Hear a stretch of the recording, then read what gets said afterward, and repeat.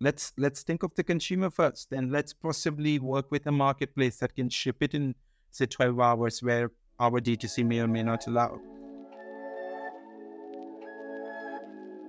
Hello and welcome to Clicked Off. Every week we'll be hearing from the people making it big in e-commerce. I'm your host, Jason Chappell.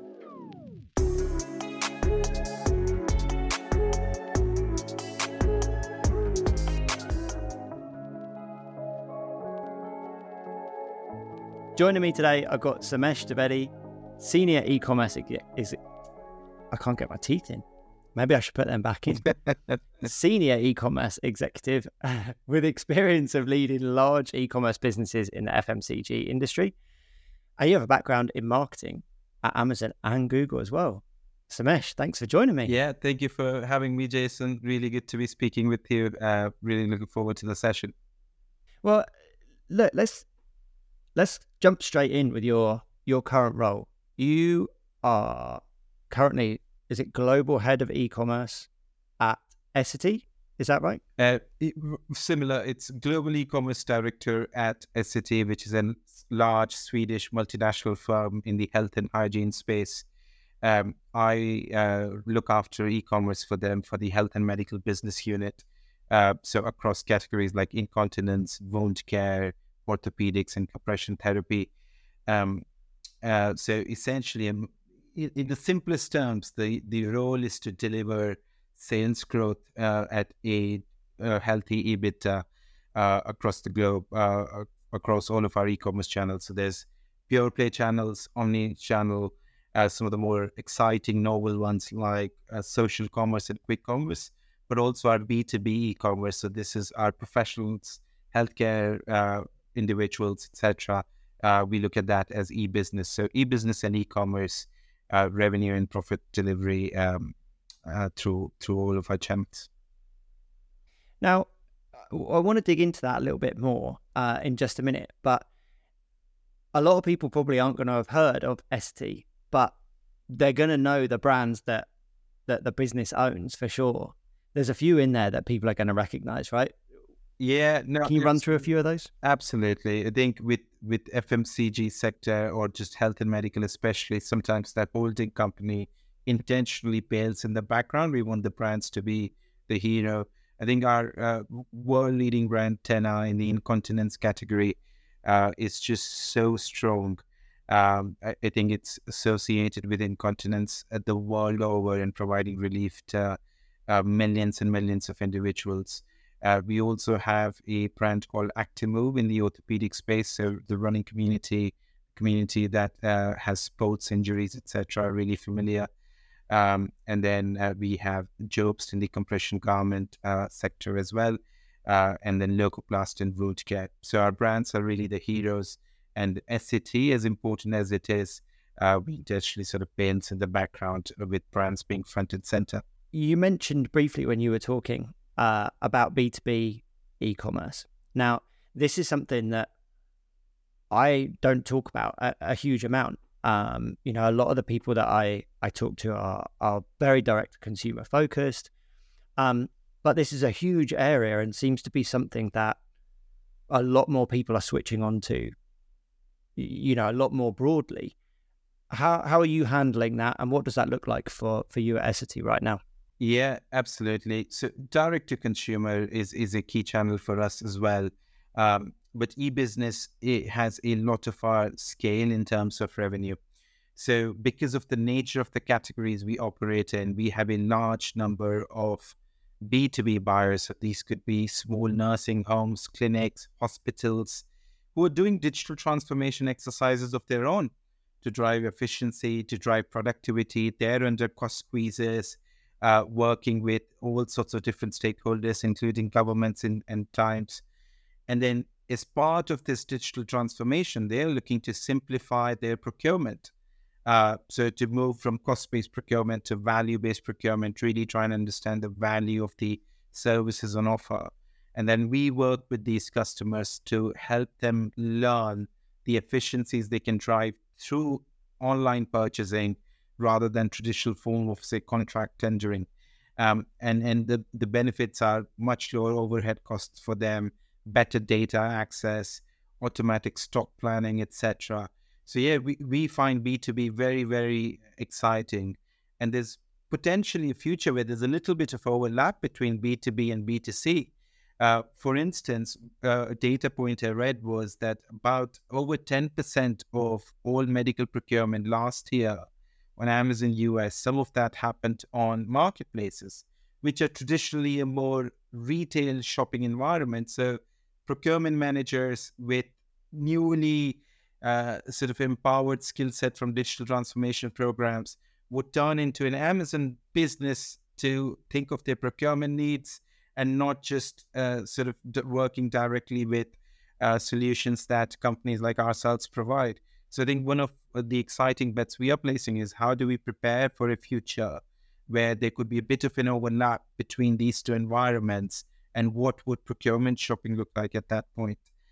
So yeah, it's really exciting. Both of those worlds are really exciting for us, B2B and then also the B2C, including the direct-to-consumer. That's a really interesting point you raise about that crossover, because that must cause headaches in a sense that you don't have clearly defined, sort of swim lanes for those products and services. There's that murky grey area in between, where there's the potential that people might cross from one to the other, backwards and forwards. How do you even begin to start addressing that? And you as an organization have an awful lot more sort of insight and data points than a lot of smaller businesses would. Where do you even start? Yeah, it's a great question. I think in a world where all of the channels had very distinct sort of consumer journeys and experiences, you could neatly divide your assortment by, your pricing by. Each channel could have its own very different role. For instance, from experience, I've used D2C to drive, say, premiumization at times and direct consumer engagement, whereas marketplaces and online pharmacies could have our broader, wider assortment to sort of expand distribution, expand product views.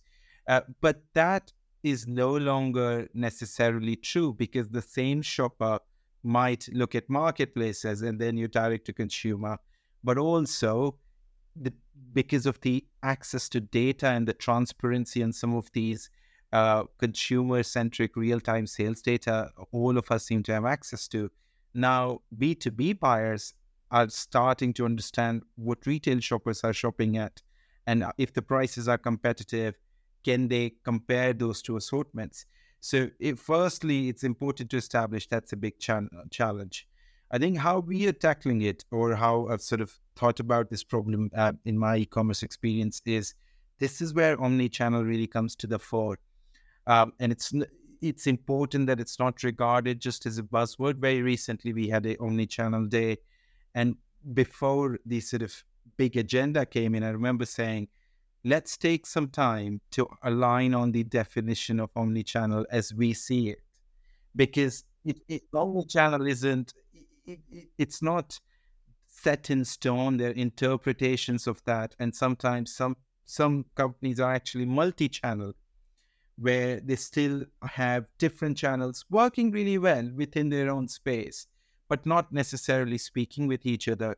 Whereas some sort of really sophisticated omni-channel journeys mean the experience seems consistent across these channels, or can play its differing role, but without being a jarring experience to consumers. So first thing we did was, let's define omni-channel.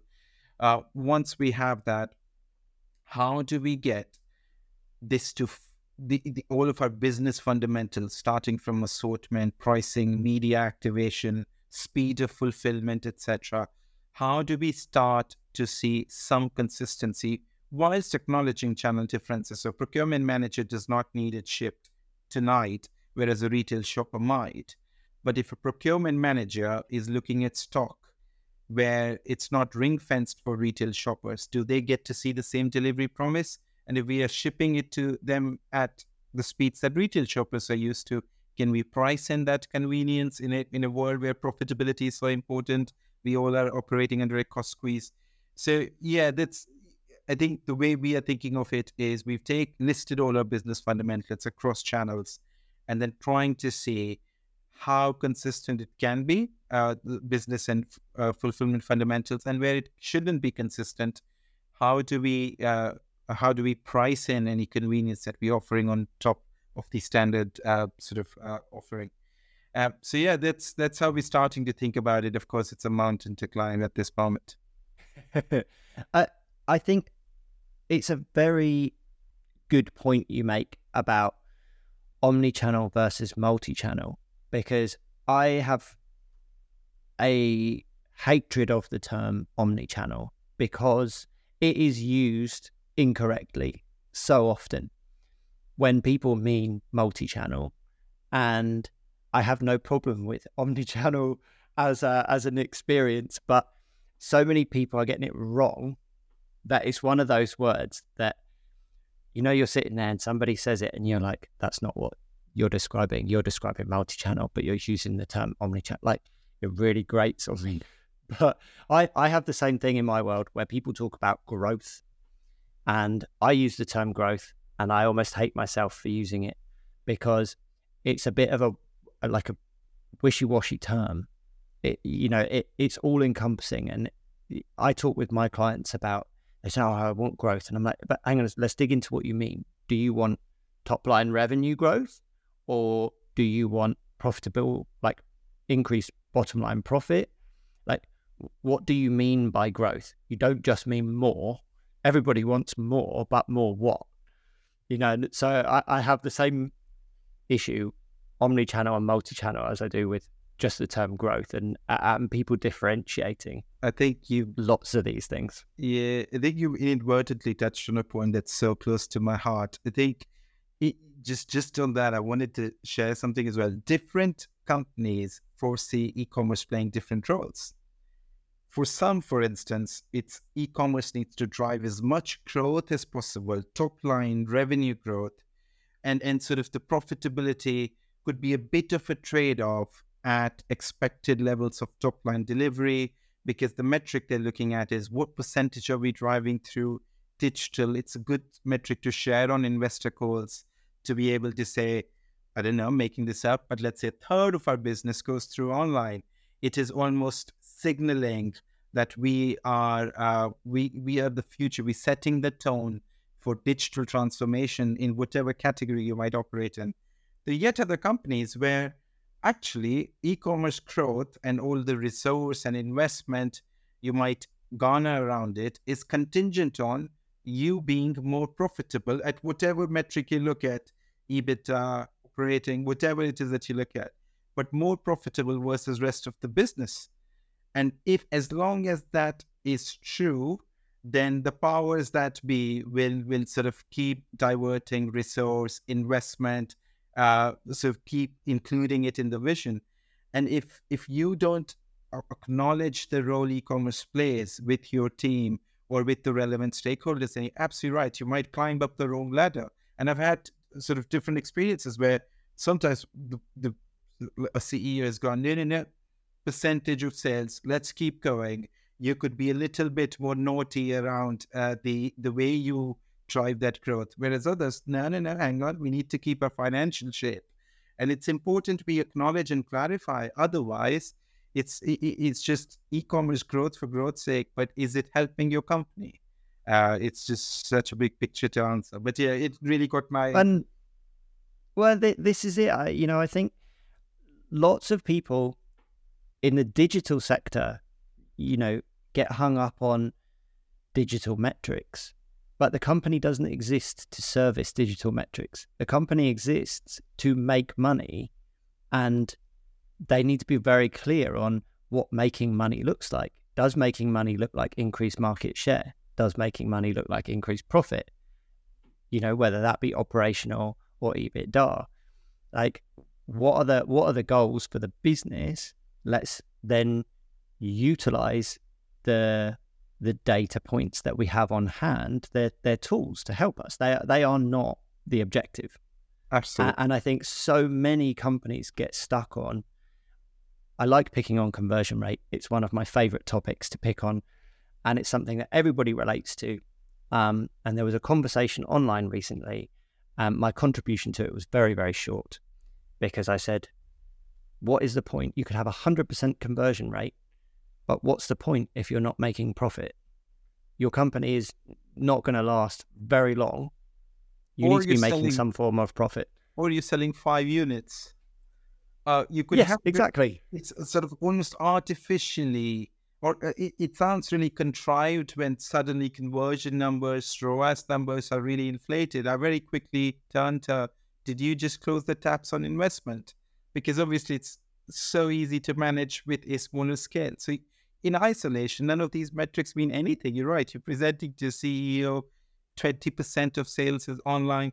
Right. So what? What has it helped us with? I love that. I love that sort of extrapolation into this. This is why it's worth your time. Well, this is it. Now, you were talking, Somesh, and I had a thought as you were talking. And let's take something like the Tenor brand as an example, because it's something that everybody recognizes. Everybody, whether they use it or not, knows what it's for. How do you take something that has been very traditionally retail focused and that people will pick up perhaps on their supermarket shop or visiting a pharmacy? How do you take something like that online and build out a direct-to-consumer offering, for that? Because very traditionally, it's been a bricks and mortar kind of product. Yeah. How do you do that? Yeah. It's a wonderful question, albeit, to be honest, actually, there's quite a few things working in the favor of a brand as powerful as that to sort of provide the same experience or an experience of high class online as well. One is the brand equity. We are so privileged with Tenor. The brand just carries itself everywhere. Most people have heard of it. Anybody who suffers from the condition has most certainly heard of it and is likely to have used it at any given point in time. So what is the brand equity is super helpful for us to sort of start thinking of it in terms of how do we replicate what's traditionally been a wonderful pharmacy, a wonderful grocery, a wonderful, so sometimes say discounter experience onto online. So the brand equity is super helpful. I think the second bit is that because of the nature of the category, there's sometimes still a little bit of apprehension in talking about it across the aisle. There's still a small share of people who might like to do their research online about, say, incontinence, and then go into a point of sale environment that is trustworthy. It could be a marketplace, it could be an online pharmacy, it could be a quick delivery app. We recently launched a trial in Spain to do that, and we started to see promising results. And our job, the way I look at it, is e-commerce within the Tenor brand is don't worry about the brand building too much. That's been done for you. That's the legacy. We stand on the shoulder of giants to say amazing brand marketers, amazing trade marketers. They do their job so well. And all we need to do is execute within the point of sale environment what you would call a world-class point of sale. And that is not just the packaging, the brand, it's also content. It's a really sensitive category. You need to drive superior education about the condition, about what is relevant. Are you shipping it fast enough? Nobody wants to wait for incontinence pads for 72 hours. How do we keep shrinking from 48 to 24 to 12 to further, where we cannot match that sort of delivery promise? Let's think of the consumer first. Then let's possibly work with a marketplace that can ship it in, say, 12 hours, where our D2C may or may not allow. So I think with Tenor, sort of in summary, because of the brand equity, it was super favorable. And then we've just executed really, really well on it within the online world. There's still a few bits we could improve around, say, content, and we have heavy investments going into that. But once we execute on pricing, packaging, rapid fulfillment, making sure any adverse reviews are picked up on and acted on, Yeah, I think Tina is just a great brand for us to execute. Now, as you're talking, I'm picking up quite a vibe of customer centricity that seems to be behind lots of the things that you do. Now, I'm a big advocate for this. However, it's a lot easier said than done, especially when it comes to big brands. You know, big brands can very often fail at these sorts of things because they have shareholders to make happy, and they have a whole host big teams of people behind the business who aren't necessarily in one place. You know, you're a global team, and it seems that you hold this quite dear to your offering and what you do. How do you make sure that that's something that runs through the business and that you're continually picking up on and making sure that the customer's first? Yeah, it's so profound, this topic. I used to work at Amazon things some many moons ago. Um, I was head of marketing for their UK programs like Treasure Truck and a couple of others. And we used to think about subscriber acquisition, and then also sort of worked within marketing in their consumer personal computers category, which is a lot of cash for Amazon, essentially. Um, a, a lot Because of they're a bit short of cash. They need a bit more exactly that. cash. Um, and I have to say, I'm enamored by Amazon's leadership principles. One of which is customer obsession. And it's as you said, it's easier said than done. It's easy to throw in a conversation, well, if like this, but actually, it's I saw that company go to many lengths to say customers over competitors. So a lot of the time, I'll give you an example. In a business review, you'll start with your sales and then work that through down into your P&L, down to contribution profit, and then you'll have a discussion based on that. What I absolutely loved about my time at Amazon is you'll usually start with the consumer behavior. So, for instance, what I mean by that is, right, this week within this category, whatever that category might be, fashion, health and beauty, consumer electronics, what is it that consumers are searching for? And Amazon, being Amazon, has this trove of rich treasure data. You go and have a look. You know what? This year or this week, people have been searching for, I don't know, yellow dresses, or people have been searching for laser keyboards. And it starts there. So it starts with, right, if consumers are searching for that, let's now extrapolate that into what that should have meant for the business, and what sort of digital shelf did we show these shoppers? So actual screenshots of, if you look for it, is that a terrible digital shelf or is it a great digital shelf? And being really honest about it, and being almost non-partisan into who is winning that, instead of saying, right, I would like for this vendor to win it because they are more profitable. But first starting with the consumer to say, is this a good digital shelf? Is this world class? If no, let's talk about that first. So one is, the reason I share that is I'm really heavily inspired by that way of working. And as you alluded to, one of the challenges in a global team is what binds you. The people sat in 30 cities. A lot of us will meet each other, twice in a year, collectively, all 30 people. Of course, we'll sort of meet in smaller groups all the time. But what do you stand for? What are you recognized by? If you are in a room, so, okay, that team cares about this. Or how do you reason with different stakeholders? And I think what we decided very quickly was, if we became the voice of the customer, if we made it very clear that we won't have any hidden agendas or motivations, we're going to come into a room and be the voice of the customer. And there are times, by doing that, it may not turn out to be the most favorable thing for e-commerce specifically. For instance, there may be some assortment that is so well executed within pharmacy or grocery or whatever channel that it could be argued by the brand that right now the juice isn't worth the squeeze to move that over to e-commerce, and actually there could be a little bit of dilution of customer experience.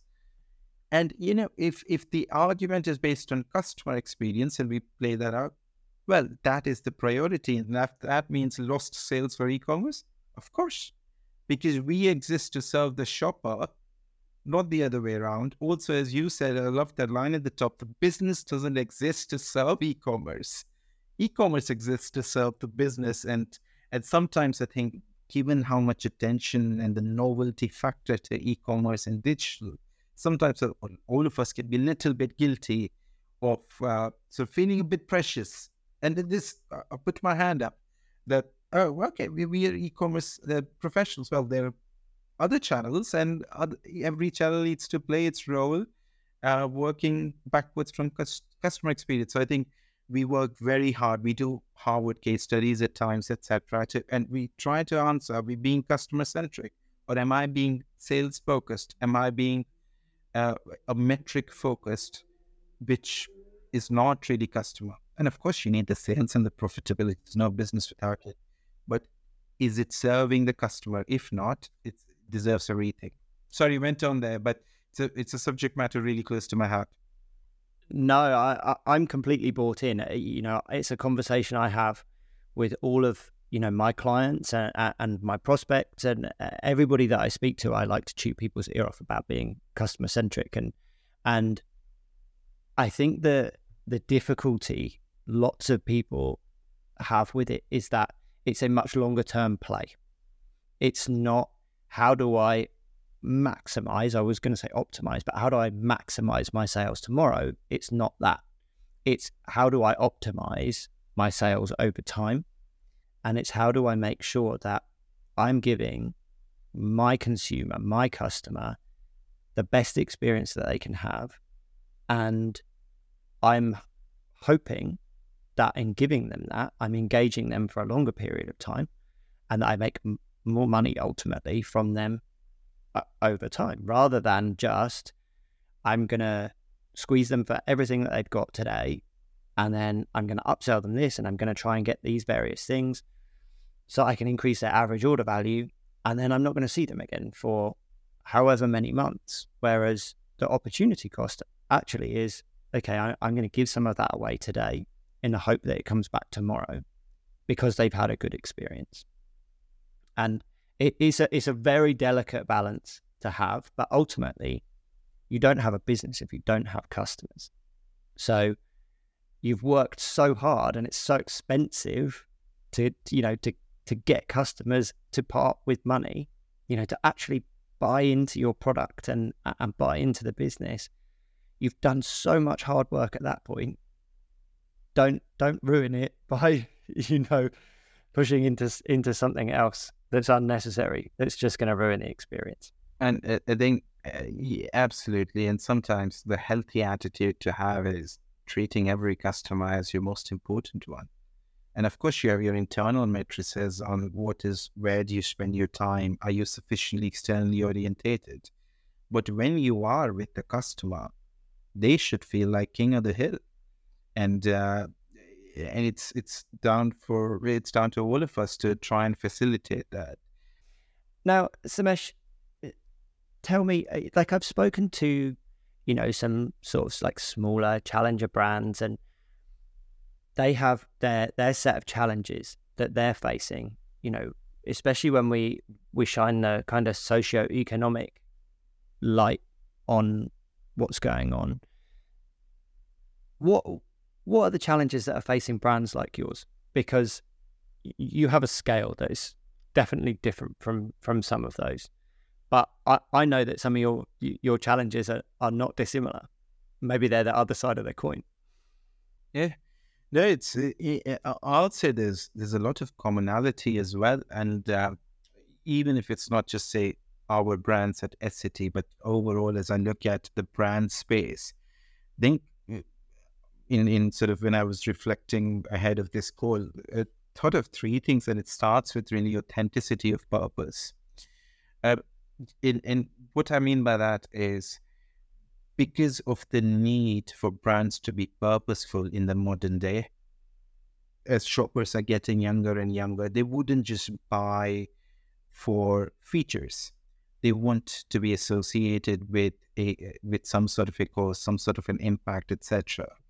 Um, a lot of brands, I sometimes feel, do what you might call, in some aspects, I think, like greenwashing, or a really quick fix to purpose, just try and invent a provenance or cause that feels contrived. Um, so, and as it's something I really keep close to. We look at brands all the time, individually, as sort of sometimes I want to make sure that I'm in sort of looking at the investor scene, etc. But also as a company, we want to look at brands across really good categories. And I think across my experience in the FMCG sector, categories like femcare, intimate hygiene, or really good nutrition and food D2C, these are really important categories. But the first thing that comes to mind when I'm surveying brands is it authentic enough? Or is it a story that is just struggling to, it's a narrative that's too big a leap of faith? So for me, it starts there, I think. And a lot of large corporations really, like I said earlier, are fortunate that they have this muscle of marketing, not just from an investment standpoint, but from a talent standpoint, where they can really, really sort of chip away at the narrative, mold it in shape. And that's why we have the kind of brands we do. Tenna, I think, is the obvious example, but some of the other brands, Jobst, is so heavily respected by the medical community in the compression space. We have Actimo and orthopedics. So I think it's actually, I find it a little bit easier for the larger corporations, albeit the challenge remains, how do you compete with more novel brands, which now are built ground up with purpose in mind? Some of the brands, you read about them, and it just blows your mind how someone so young has thought of this, and it's so close to their heart. They've actually suffered a problem and they've done something about it. And here it is in all its glory. And it may not have the marketing muscle of a big corporation, but actually it just tugs at your heart. And I'm starting to find that a lot of venture capital sort of funding in this space is starting with that now. What is the narrative? How will you talk about it? What's the story here? So I think for me, it's authenticity of purpose is the biggest challenge for all brands. And I think for the incumbent ones, how do you go up against, as shopping or as shoppers get younger and younger, how do you maintain an authenticity of purpose that can go up against some of these more upstart brands, which just know ground up how to do it? I don't know if you had any thoughts on that before we sort of look at a couple of bits. Yeah, I think it's one of those things that, speaking with people on both sides of the fence, it's a really interesting conversation, because, you know, those kind of like upstart challenger brands, they have their elbows out and they really want to own certain narratives, because that, like you're saying, is their purpose. And I think their view is very much, I'm going to get squashed by, you know, the big boys and the incumbents. What I hear from lots of the bigger players are, actually, we're really sitting up and taking notice of these smaller brands, and we are learning and taking as much from them as they are from us. And there's that kind of mutual respect between the two, that, hang on a second, each has something the other doesn't. Like you were saying, marketing muscle and a war chest, that a big brand might have, whereas the smaller one is maybe a lot more digitally native and they're a bit more agile, and their purpose is very, very clear, and they don't have to work on their message in that respect. their business is their message. And so there's these two sides of the coin, and both are looking at each other thinking, I mean, we all do it, right? If you have straight hair, you see people with curly hair and you think, oh, I wish my hair was like that. People with curly hair look at people with straight hair and think, oh, I wish my hair was straight. So, we always want what we don't have. Yes, so people just wish they had more hair. I didn't want to say it, Somesh. That's it's so true. And I wish I could tell the upstart brands, listen, that is where a lot of the I think future incumbents will come from. I think what's that famous line? Who is it? Is it Google? It said the next Google will be set up in a garage. It's not necessarily just thinking about the big tech as competitors, but actually the ground up ones. So yeah, authenticity of purpose is really key. I have one more, which is not as glamorous as purpose, but I find that I should talk about it because it's so vital. And this is where I see some of the brands struggling to cope, really, and that is the distribution strategy. So the flip side of being digitally native is that but distribution is largely, say, online, which is fine. There's no problem with it.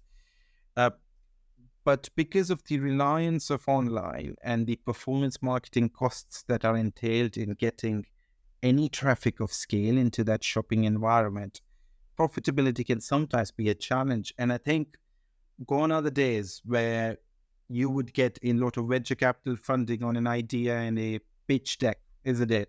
It's, what is it, funding winter in some quarters it's being called. I think vendors or investors want to see a little bit of sort of route to black and profitability, etc.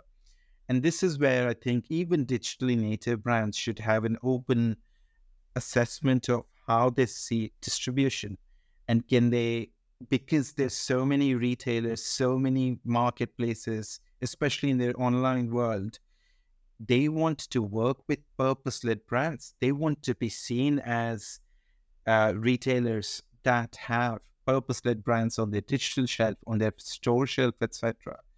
And that could sometimes, not always, it's not linear because you still have trade terms to honor and there's trade investment structures that go into that. So it's not that you just save on all the money, but at least it's worth a dabble because of their eagerness, shall I say, to work with purpose-led brands to see what does that do to the mix? What does that do to profitability? What does that do to sort of the scale? Can they help? Can the production unit cost come down a little bit with that sort of scale, which some of these other channels get? And I think sometimes I personally find brands that early on especially are a bit more flexible about that. So we'll stand firm on the principle, but we'll be a little bit flexible on the execution. I find that a really, really astute tactic versus I'm going to be D2C, I'm a digitally native brand, I'm going to stand in front of an investor and say that. Yes, there's a charm to it. But unless you double your feet into all of these other ones, you might restrict the scale where it doesn't need to be. Also, you might just stumble upon a route to better profitability. And sort of work that way up. So yeah, I mean, we worked with, and when we think of these brands, we tend to think of just sort of consumer-facing brands. Sometimes they're business-facing brands, alternative routes to market, fulfillment companies, or fulfillment. Sort of think of it as companies that exist to sort of help companies like ourselves expand assortment, expand distribution online quite quickly. We work with a company called Penguin. I personally sort of worked with them quite a bit. It's a third-party fulfillment company, but sort of highest rated in the health and beauty category. And I originally thought of them as, right, guys, nice and simple. Here's the assortment. Make millions of permutations and combinations. Expand my assortment. Ship the product in 5 hours. That's your role. And I think, and I thought of that as Amazon. But actually, over the years, I found, why is that? Let me think of them on marketplaces, on social commerce. They sometimes not sometimes, they fulfill some TikTok orders for us. And as I saw that expand, I thought, listen, the scale is great. These guys clearly know how to do shipping to consumers quite quickly in great packaging. Well, why restrict it to one channel? When Tesco Marketplace wants to talk, whenever Tesco launches it, I want these guys to be at the ready to start shipping. Similarly, Carrefour in France, etc. So I guess what I'm saying is being flexible on distribution while standing firm on the purpose is a really smart strategy in my view. I have nothing more to add.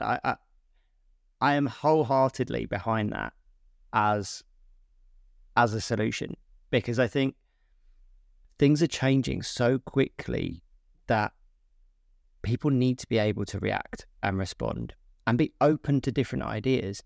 I think we're going to see, despite us not officially being in a recession, lots of things are pointing towards, a slowdown in people parting with their money, right? I think we're going to see some brands start to wither and die potentially because they don't adapt quickly enough or aren't open to different ideas as to how they do things. The ones who are firmly stuck in this is how we do it and this is how we've always done it, or this is how I think we should do it, and won't entertain a different distribution model or think about how they might ship or package or any of these permutations, then I think we're going to see a shake-up. And from an investment perspective, lots of people are struggling with raising money. I mean, we see my LinkedIn feed gets filled with people having raised money in a seed round or Series A or Series B funding, and that's great. But what you don't see are all the others who haven't. And I think lots of brands are having a much more thorough kind of shakedown from investors to say, okay, why are they going to part with their money? Why are they going to invest in this? What is the purpose? Are you profitable? Have you explored different avenues? Because they don't want their cash to be used to test these things. They want the test to have been done, and for those brands to come to them with a kind of much more robust set of numbers and a much more robust proposal that says, this is what we found in the market broadly. We've done lots of these different, tests and experiments, and we've explored different avenues. This is where we're profitable, and this is exactly how we want to use your money. The investor then has a lot less work to do to comprehend what it is they're being shown. So it's really interesting because I think there is money around. Investors, I speak with a few of them, they're looking for places to put money, but nobody's showing them anything that is kind of warranting in investment. And I think lots of them have also been burnt. They've been burnt by, you look at large scale investments, like things like WeWork and all of those sorts of things where people were just giving out money like sweets. Yeah. WeWork, I think it's a great example. I think sometimes let's just say the leap of faith is a bit too far from a rental real estate, of course, underpinned on digital business, to a technology company positioning, because everyone knows the price premium for tech companies is higher. It's just too much. And I think, as you were speaking, sometimes just when I look at the brands, I think, well, businesses, in my humble view, exist for two reasons. One is to contribute to the betterment of society, and then second is to be profitable, because, well, then that's where it's a business and not another form of having impact, not for profit.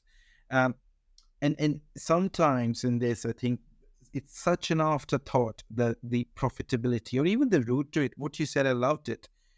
One may not be profitable today, but I'd love to see the zeal to have explored a few things and to at least zero in on, here's where we think there is some potential. Can you help us, guide us? Whereas what I'm not the biggest fan of is this is the earth-shattering idea, and it's going to burn through billions and billions of dollars before it turns any profit. Because not everything is Amazon, which you respect. And the long-term value addition, I absolutely have time for. But it's also being objective about whether it is indeed that, or actually we're just not being adventurous enough in finding the way forward. So yeah, no, it's really interesting, that conversation. Now, Samesh, you've alluded to, and we have very briefly mentioned your previous work history.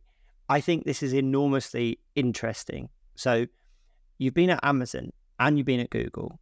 Now, you weren't just, an average employee at these companies either.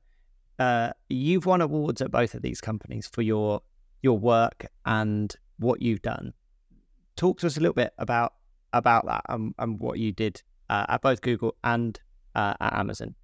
I'm completely disregarding Reckitt in this as well. You you also played a huge role there. But let's start with the two giants that people must have heard of unless they are living under a rock somewhere. Yeah. I mean, I've been very fortunate to have some really good employers, and all of the names you mentioned are really, really great. I think my sort of interest, I love technology, and I knew early on in my career that I wanted to be in the I wanted to start in the technology industry, albeit it's funny that I did not want to do tech roles. It's a little bit because a lot of my peers wanted to do tech roles, and they've done really well. Some of them product managers have led really good products, but I knew that I wanted a commercial, a sales or marketing based role within the tech space. So the intersection of tech and business is what fascinated me. So yeah, I think Google was fantastic. It was everything that you dream of, really, and the great culture, great business, really. It's got the luxury of a margin-rich advertising business, which could then be used to do so many experiments, right, and still hold on to so much cash. It's an ideal P&L, if you will. So I used to sell advertising. Really, is the oversimplification of it. And at the time, You're when doing yourself a massive disservice. I've seen your LinkedIn profile. well, I think, but the core of the job at Google, I think, really was that a lot of these advertisers would think of primetime TV, for instance, as the way to convert shoppers. And actually, with due respect, that's how it's always been. And the channel has served immensely. There's nothing to say above the line marketing hasn't served. It's just that there was a different something on the horizon. And I was one of the people who were going into these advertisers' offices and saying, "Oh, have you potentially considered YouTube or Google?" And big CMOs in pinstripe suits saying, "What? Not investing money on video? And what is this? Manner or such?" So it was really fun times pitching to, say, beauty clients. Hey, L'Oreal, I think it's everyone. Yeah, it's a way to sell, say, lipsticks is not just by plastering billboards in the Midwest of US. You could do a little bit of digital, but sort of the challenge in online to offline attribution, because they didn't just want to see you sell two products. They would like you to see it. They would like to see how do you make an impact in store with sort of price transparency, etc. Worked with sort of higher education universities to drive up their student enrollment. So these are the sort of big Ivy Leagues of the US, for instance, a little bit. And yeah, so I was fortunate to have won a few sort of what they call gold awards. It's for I think I forget, it was a long time back, but it was for some big impact, outstanding impact or something they call it. And I think before I started in sales roles, I was doing a little bit of supporting sales. And actually one of them I won there because I think it was a brand called Ziploc, the resealable bags. and they sort of they were starting to pull back on, say, display advertising, etc., because they were not necessarily seeing the value of it. And we came up with a way to help them understand that the halo effect of it. So sort of online to offline as well, because when somebody's in the store, they might have seen a Google ad, or they might turn to see pricing on Google, etc. And how do you use it to create that story that, listen, it's not just the click, but what that click does down the stream as well. So there was one for that. I think there was another one for just a sales pitch to a beauty advertiser, which got us a renewed contract and 6 months to position ourselves. And I think one of the things, I forget the exact name, but one of the products we worked with the product teams on and pitched for the first time was something called Hover to Play. So I think what I mean by that is some of the advertisers were concerned that you might charge us for an impression on a cost per impression model, but does that impression really mean anything? Someone might have been reading another article, just a thing, right? And I think back then, they were working with the product teams, we came up with something called Hover to Play. So only if you are hovering with your mouse over that for, say, I think it was 2 seconds or longer, it seems very straightforward, but within a big company to be able to come up with that and execute it, and then we got the contract back. So yeah, one of them was for that. So yeah, Google overall was a fantastic experience. I think it's a great company, and one that has really contributed, in my view, to the improvement of society last 25 years or so of their existence. Yeah, and I cheer Google on from afar, I'll say, with all of the developments, as I do Amazon as well.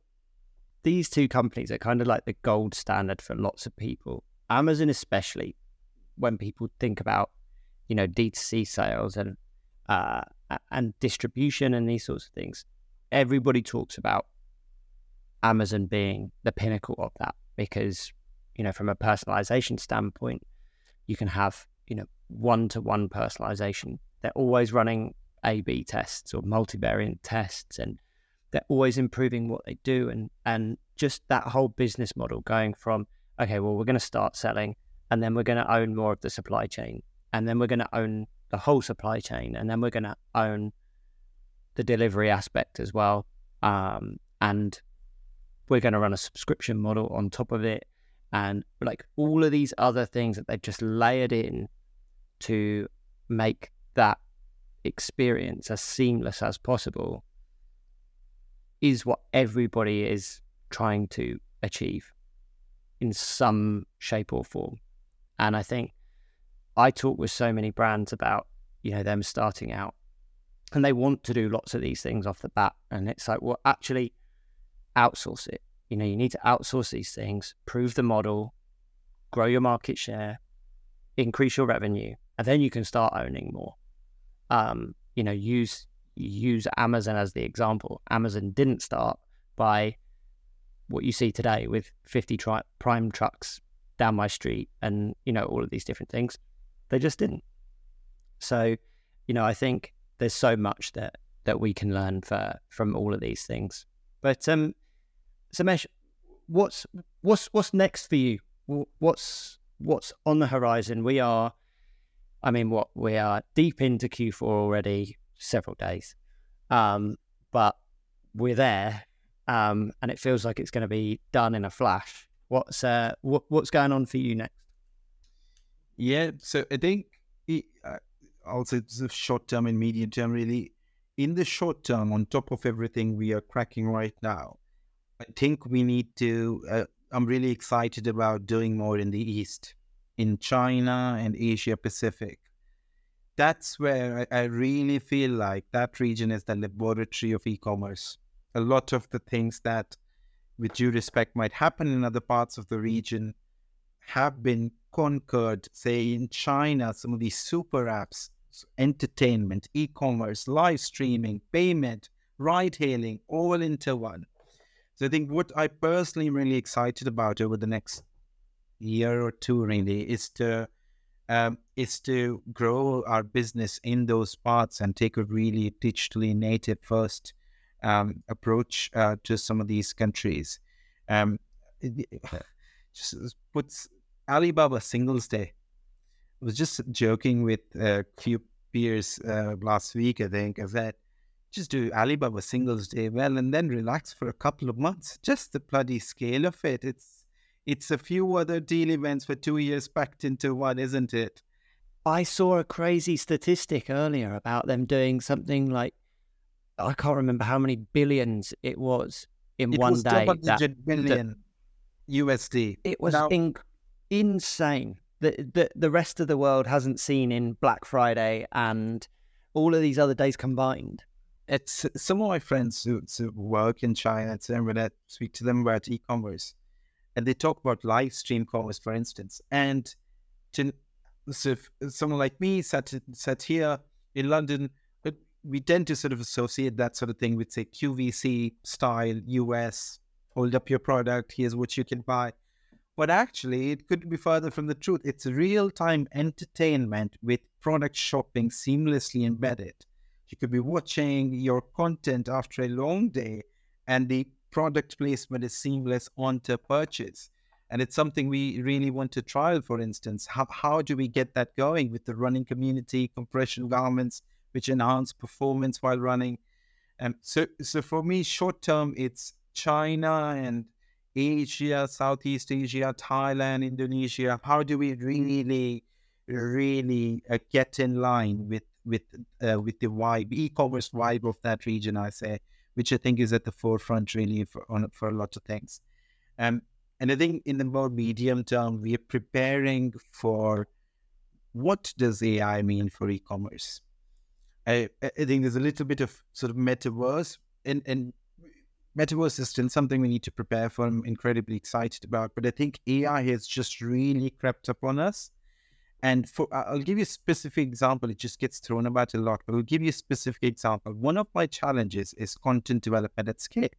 So my team, brilliant team, but so many brands, so many channels, and sort of a hitherto traditional channel mix struggles to take, say, brand toolkits and make them fit for purpose for e-commerce, say, overnight. It's a process. It takes a while, content licenses, etc., costs. I went to a conference. It was digital marketing or something in London, and I was presenting at it. After presenting, I went out, and there were a few stalls set up by what they called AI providers, and it was just really a young, I think, person on a MacBook and headphones. And it should went up, and out of curiosity, right, what is this? I said, content creation. And the content creation, what they meant was preliminary data, a little bit of description of the product, a couple of images, and it will produce 600 images. Data management is you still need to manage it, and it can get very chaotic. But I was thinking, hang on a minute, I feel so stupid. We spend 5 minutes trying to resolve this. And all these well-paid people finding time together to try and crack this. And here you are telling me that AI at scale produces 600 images after 3 minutes of keying. So, yep. And it's just blown my mind.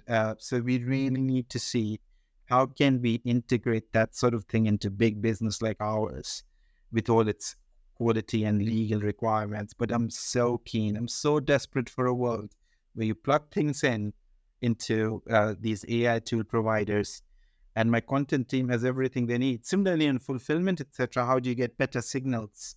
How can you become so for instance, Amazon does not necessarily order in line with consumption like a traditional retailer would. Forecasting is trickier. How do you fortify your forecast a little bit more with better data points, etc.? So yeah, I'll say China, Asia 1, and AI 2 is where we are going to focus our energies on. Perfect. Well, look, I could probably talk to you all day and all evening, but that's probably a good place to leave it. Well, so thank you so much, Somesh. This has been absolutely brilliant. Thank you for having me, Jason. Really appreciate it.